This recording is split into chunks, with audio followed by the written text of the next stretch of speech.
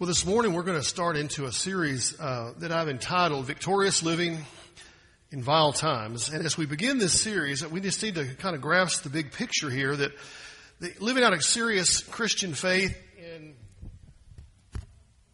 whatever world you're in, wherever that microphone went, whatever world we're in, can be difficult. Whether it's first century Judea or 21st century North America, because things like honesty, morality, fidelity, and integrity, though they follow us as we follow Jesus, they really don't fit into the world, do they? Those aren't the things the world values. The world will tell you this: lie if it helps your case. The world will tell you you can define your own morality. The world will tell you faithfulness in marriage, that's so old-fashioned.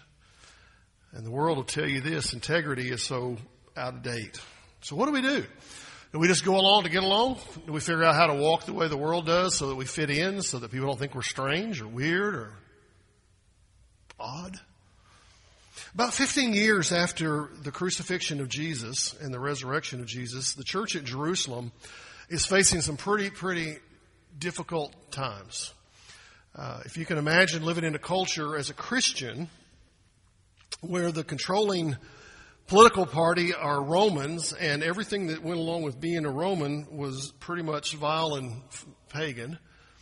And then you've also got the cultural control is under those who are people of God, supposedly, the Jews, and the way they lived, and the rules and the regulations and the rituals that they imposed on the culture. And you find yourself squeezed as a Christian between the Romans and the Jews, trying to live in a city that's tough.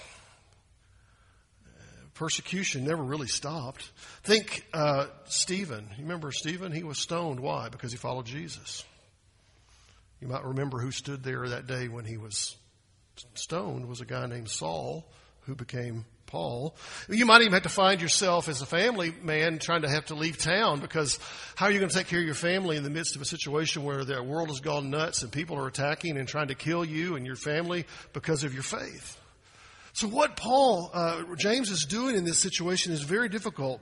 Paul has not risen to the situation yet. Paul's either out in the desert somewhere communing with God, or he hasn't gotten to the point where he's persecuting over in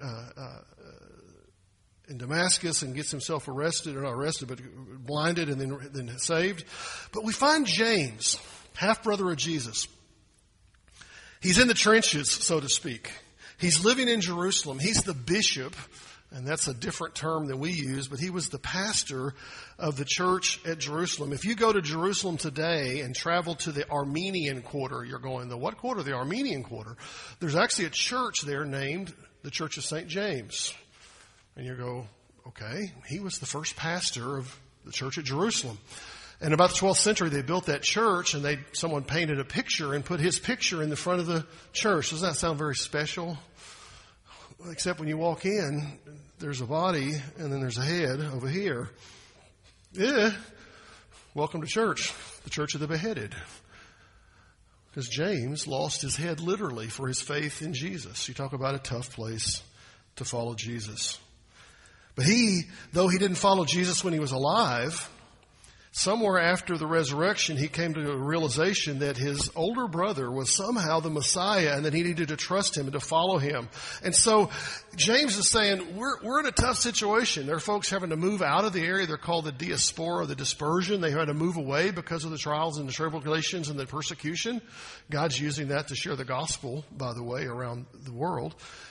And instead of dealing with niceties and pleasant things to open the book, James just jumps in with a bang. Bam, here it is. Now, some have said James is kind of a weird gospel. It's a little different. It kind of has a feeling like, not a gospel, but an epistle. It's kind of like a New Testament version of Proverbs. You read along, and then all of a sudden, it's like, we're over here. And you read along, and all of a sudden, we're over here. The topic will kind of change on you. So you have to kind of watch that. But James is writing in that situation. Now, Martin Luther, when he came along, Martin Luther, 1995 Theses on the Door and all that stuff, he said this about the book of James, or the letter of James. He said it's a right strawy epistle. He didn't put much stock in it. He didn't think it had a lot of meat to it or substance. But that quote has been taken out of context because in another writing, Luther said this, about James. It is a busy, living, active, mighty thing, this faith. It is impossible for faith not to be doing things incessantly. So even Luther says we've got to be doing something with our faith. And he went on to say this, whoever does not do such works is an unbeliever. So James is a book about how to live out your faith when things get tough. Thus the title, Victorious Living in Vile Times. I want us to read the first 11 verses before we jump into this. By the way, last week was Zechariah 10, for those of you who were really concerned. The guy who put it in the bulletin messed it up. We'll just leave it at that. Well, let's pick up in James 1, verses 1 through 11. James, a servant of God and the Lord Jesus Christ, to the 12 tribes of the dispersion, greetings. Count it all joy, my brothers, when you meet trials of various kinds, for you know that the testing of your faith produces steadfastness, and let steadfastness have its full effect, that you may be perfect and complete, lacking in nothing.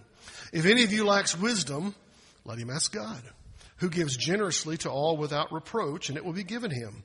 But let him ask in faith with no doubting. For the one who doubts is like a wave of the sea that is driven and tossed by the wind. For that person must not suppose that he will receive anything from the Lord. He's a double-minded man, unstable in all his ways. Let the lowly brother boast in his exaltation, and the rich in his humiliation, because like a flower of the grass he will pass away. For the sun rises with its scorching heat and withers the grass. Its flower falls, and its beauty perishes. So also will the rich man fade away in the midst of his pursuits. Father, I pray that as we take just a few minutes to look at this passage this morning, to consider the choices that we have to make when trials come. And God, the reality is, every single one of us, if we're going to live out our life in Jesus, if we're going to live out a life of faithfulness, if we're going to be committed to Christ and let it change who we are and change the way we live, God will have to make these choices on a regular basis. Will we let the world beat us down? Will we sink to their level? Or will we rise to the level that God has for us of being victorious in life? In your name we pray. Amen. Well, there's three choices we do have to make. And the first one is this. When the trials come, we have to choose what? Godly perseverance. We got to hang in there. James opens the letter. He dives right into the issue. He says this, trials are going to come. You're going to have trials in life. You're going to have hardship in life. You're going to have difficulty in life because you're following Jesus. You live a life for Jesus. You're going to have struggles at some point along the way. Now, thankfully, it's not always that way, but it is that way, and we have to deal with that. So the question becomes not, will I face trials? Why? Because we are. The question becomes, how am I going to deal with it when it comes? How do I respond? And there's a little bit of a word play going on between verses 1 and 2. You don't see it in the English, but the word greeting and count are related words. And he's trying to give an idea here of this. If you're going to go through this, if you're going to endure, if you're going to thrive, if you're going to be victorious, you're going to have to do something that's outside of what you're comfortable with as a human. You got to count it joy. What? When things get tough for me, I don't want to tell you, my first response is not going, yay, God, this is wonderful. Right? Most of us get upset. We get angry. We get confused. We get frustrated. We get going, what am I going to do? How am I going to get through this? It's not a question of will you face it. The question is how will I face it? To a people who are literally having to relocate their families because of trials, to those who are literally facing possible death, for those who are literally losing jobs, losing the ability to take care of themselves, losing the ability to be the people they want to be in the town that they've lived in all their lives, or at least most of their lives, they are having to make a decision how we're going to respond. And by the way, you can't control your circumstances often, but you can respond in a way that honors God. You can choose how you respond. You can choose to say, I'm going to stick with God. I'm going to hang in there. And you got to realize that the trials sometimes will just sneak up on you. You don't even know they're coming. Here they are. Boom. You shouldn't be surprised that they're coming. Why? Because it's going to happen. It's part of life. These folks are living in difficult times. But none of what they're going through, listen, none of what they were going through was a surprise to God. God didn't go, oh, I didn't see that coming. I didn't know you were going to have that hardship. I didn't know you were going to have that trial. I didn't know you were going to have that difficulty. I didn't know you were going to have that problem. God didn't go, I didn't see that coming. God saw it all. In fact, they needed to make a choice that says, I'm going to look at trials in a way that's better. I want to see them as a blessing from God. Now you're probably thinking, Patrick, you lost your mind. Hardship, trials, difficulties. I don't see that as a good thing. I think that's what James has challenged us on, is to look at it and say, look what God's going to do even through this hardship, through this trial, through this difficulty, through this ugliness. You go, but I didn't say you want to be in it. I'm telling you, how do you deal with it when you are in it? That's the question, right? We're going to deal with it. So how do you deal with it? You make a choice. And understand that as our faith is tested, as it's stretched, as it's pushed, we're able then to choose a better pathway in life, to respond in a way that's better and honoring. Nobody arrives at spiritual maturity overnight. Nobody. We're all a work in progress. And God brings these things to our lives to encourage us, to challenge us. In fact, one theologian said this: patience must not be an inch shorter than the affliction. Patience must not be an inch shorter than the affliction. If the bridge reach but halfway over the brook, we shall have but ill-favored passage. I like some of these old theologians, the way they write, because we don't talk like that anymore. But we're going to have a hard time. If you're in a hardship and a trial and you're going through the patience and you're going across the bridge and you get across the bridge and it's not long enough, what happens? Whoops. That's not God. God brings us through those things. We need to grasp that. One of the big lessons James is trying to impart to these people is this: in vile times, you will not arrive at spiritual maturity automatically and instantaneously. It's going to be a process. You're going to have to choose to persevere, to hang in, to keep going, and to count it joy. Let the steadfastness have its full effect. That you may not be imperfect, that you may not be incomplete, but you may not be lacking, that you'll have everything instead and you'll be ready. So first of all, choose godly perseverance. Second, we got to choose another thing: godly wisdom. Look at verse 5 again. If any of you lacks wisdom, hello, that's me. Y'all with me? And hopefully all of you understand that all of us lack some kind of wisdom in some area. So don't say, well, yeah, Patrick's a mess and the rest of us are good. The reality is we're all a mess, right? We all got struggles. So look, if any of you lacks wisdom, let him ask God, who gives generously to all without reproach, and it will be given him. But let him ask in faith with no doubting. For the one who doubts is like a wave of the sea that's driven and tossed by the wind. For that person must not suppose he will receive anything from the Lord. He's a double-minded man, unstable in all his ways. So trials are inevitable. So we have to decide how we're going to respond. The first is to persevere. Second is to surrender. To who? To surrender to God. To choose his godly wisdom. To say, I'm going to listen to your voice over my voice. I'm going to listen to your guiding over my guiding. I'm going to listen to your thoughts over the thoughts of everybody around me who wants to tell me how to do it. And it's a decision that says I'm going to stick to it. It's greater than tradition, greater than will, greater than my emotion, to look up and say, God, I want to listen to your voice first and foremost. You know, often when life gets rolling along, I don't know if y'all have this experience or not, but life gets going. And we get to doing the things that we're going to do. We get up, hey, it's Monday, I got to do this. It's Tuesday, I do this. It's Wednesday, I do this. Like Thursday's this. Friday's this. Saturday's this. Sunday's this. We get on that roll. You know what I'm talking about? That roll of life that we go going through, and we're going and doing the same things again. And it's, you know, sometimes you start thinking, man, it's just like the same stuff all the time. It is. It's just life. It's the way it is. But as we're rolling through those things, we begin to do this. We start saying, well, here's what I think. Here's what I believe. Here's my wisdom. Here's my thought. Here's my idea. Here's my thing. But the problem is we're not looking to the place we got to look. I heard somebody this morning say, you know, trials are good because they remind me that I need God more than I need me. I need God.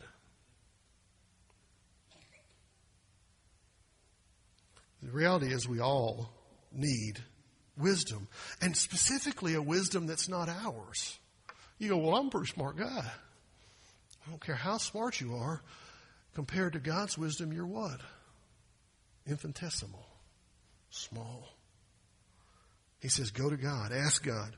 Ask God who. He's not stingy. He's not cheap. He's not going to hold back on you. He's not vindictive with it. He's not going to say, well, if you'll do this and this and this, then I'll give you what. No, he says, I want to give it to you. Ask. All you got to do is ask. And here's a place where we need to think of God is very, very liberal. Well, that's not a word we use in Baptist church very often, but I'll just tell you, God's wisdom is liberal. It's available for everybody. I'm grateful for God's liberality with His wisdom, aren't you? That He says, here it is. It's for you. I've got it for you. It's not, well, here's your little dose right here. You get a little bit. I'll give you a little bit later, a little bit later, a little bit later. No, I'm going to just roll it all out there when you ask. Spurgeon said of this verse, we are all so ready to go to books, to go to men, to go to ceremonies, to anything except to God. Consequently, he said, the text does not say, let him ask books or ask priests or but instead it says, let him ask of who? God. But in doing that, we have an element we must not forego. We ask in faith. Did you notice that passage there? Look at it again. Verse 7, must not suppose he will receive anything from the Lord. Why?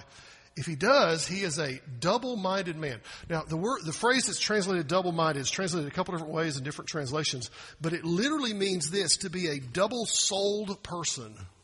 You're going, what? Stop and think with me for a moment. Double-souled. I only have one soul, right? Well, when you're born, you have a soul, right? Anybody of y'all got souls? You with me? Okay.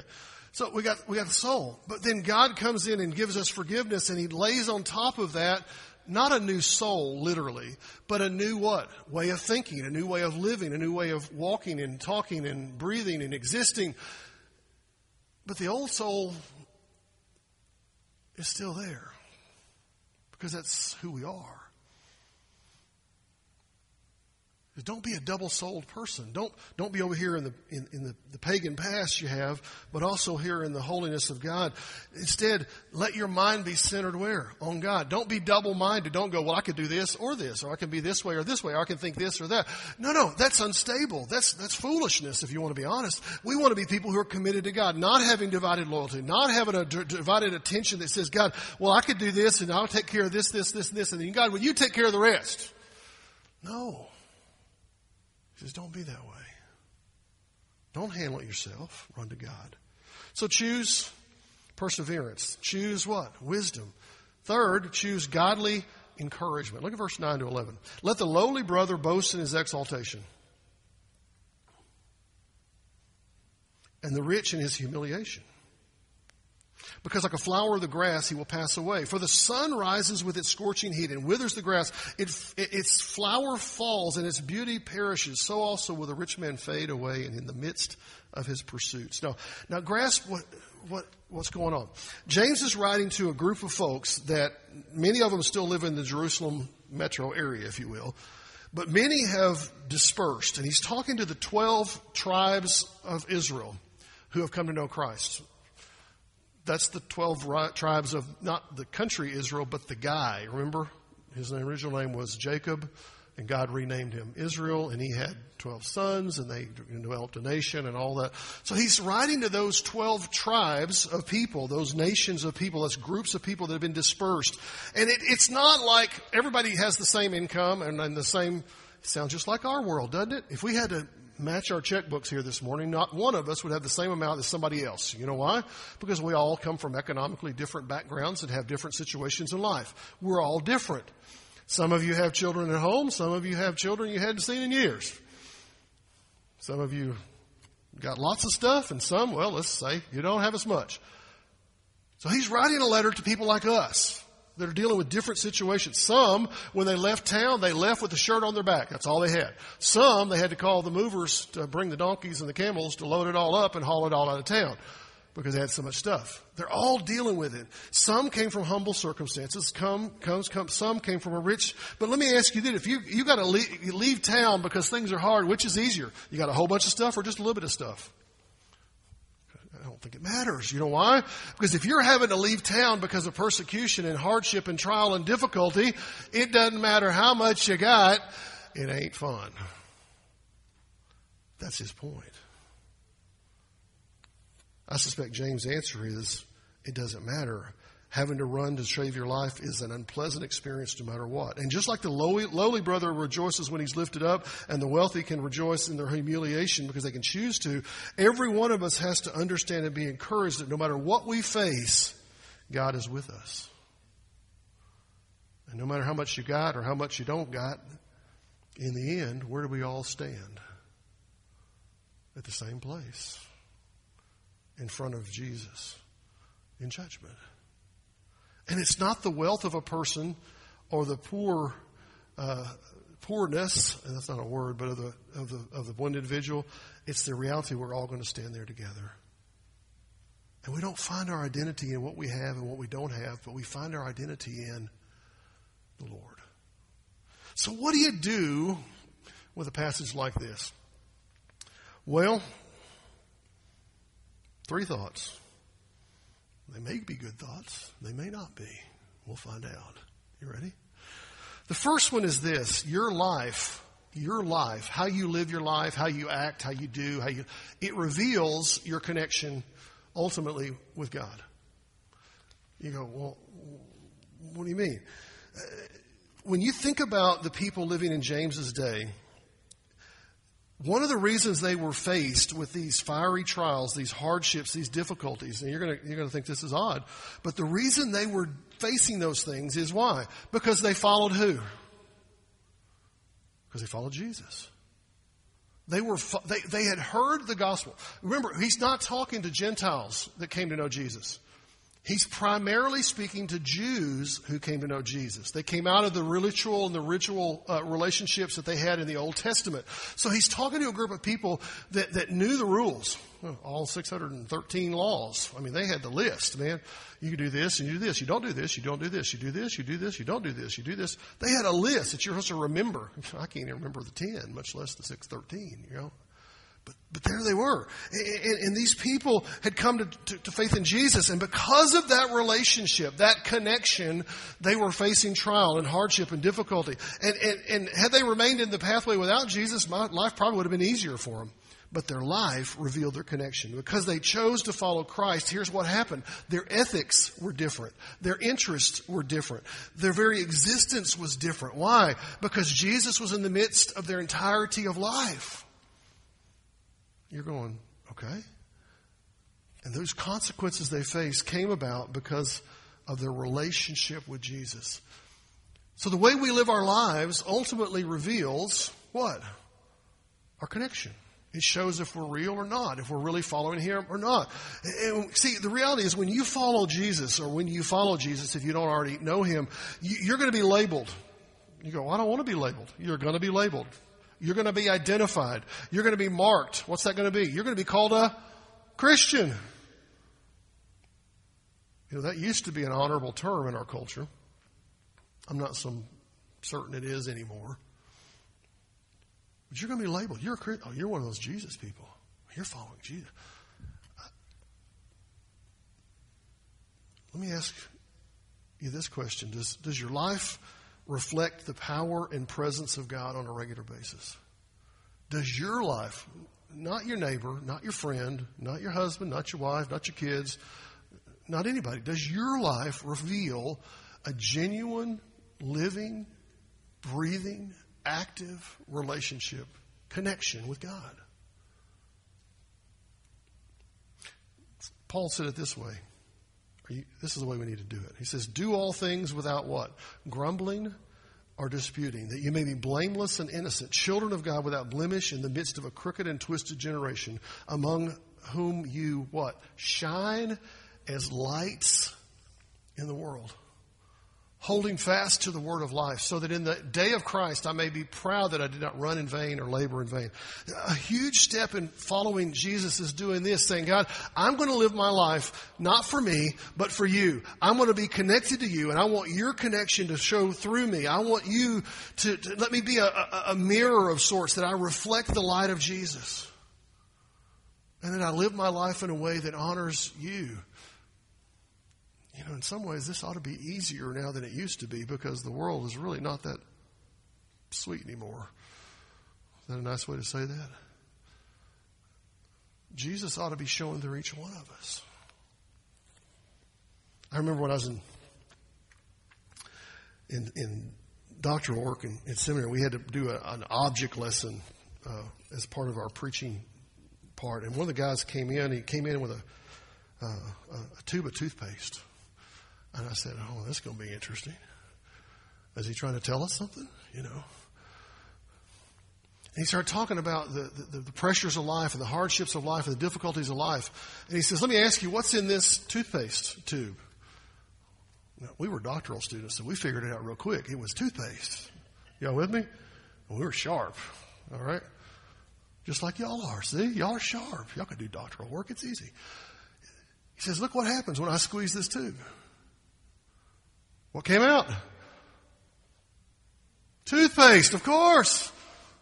He says, the point is, what's on the inside of our lives when things get hard is what's going to come out. So what comes out in the hardships? What comes out in the trials? Don't be those people who run around grumbling. Don't be those people around disputing. Don't be those people arguing. Don't be those people. Why? Because if you're doing that, that's what's on the inside. That's who you are. Instead, live a life that honors God and reveal your connection with Him. Number 2, choose your wisdom source carefully. You know, there are a million places to find wisdom today, isn't there? There's a million places. You can say, hey, Google. I didn't hear a phone go off. Good. Man. How about this one? Hey, Siri.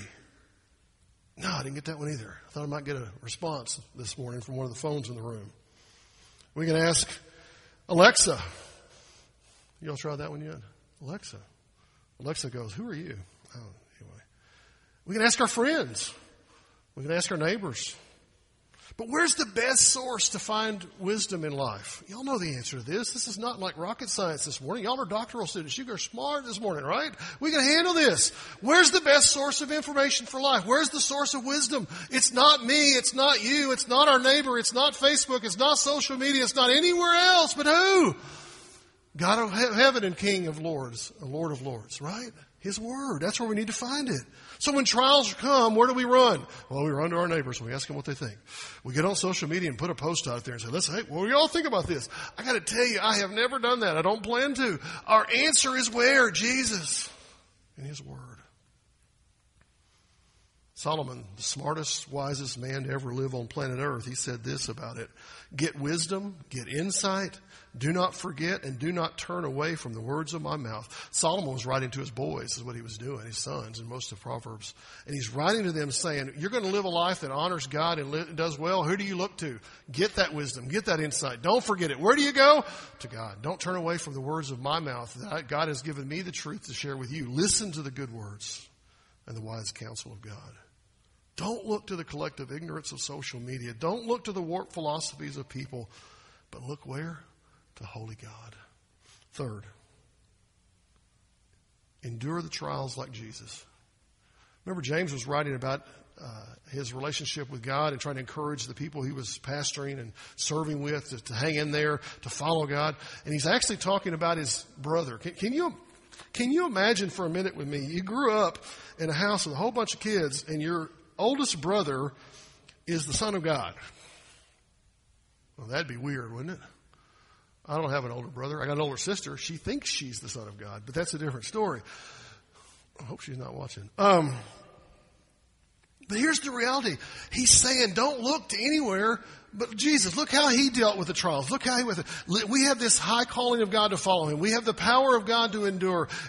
Therefore, the way we're going to go through the life that He has for us, whether it's difficult or hard or easy or what, is to do it like Jesus did. How did He do it? Well, are we going to face arrest and abuse? Probably not. Are we going to have to lose our life for following Jesus? Probably not. Will most of us have to relocate our families because if we don't, our children are going to get hurt because of Jesus? No, probably not. So what do we do? Peter was an interesting guy. You remember Peter? Y'all remember Peter? He was kind of loudmouth. And you remember when things got hard? You remember what he said? Jesus said, you're going to fail me today. He says, oh no, not me. What did Peter do? 3 times. He failed him.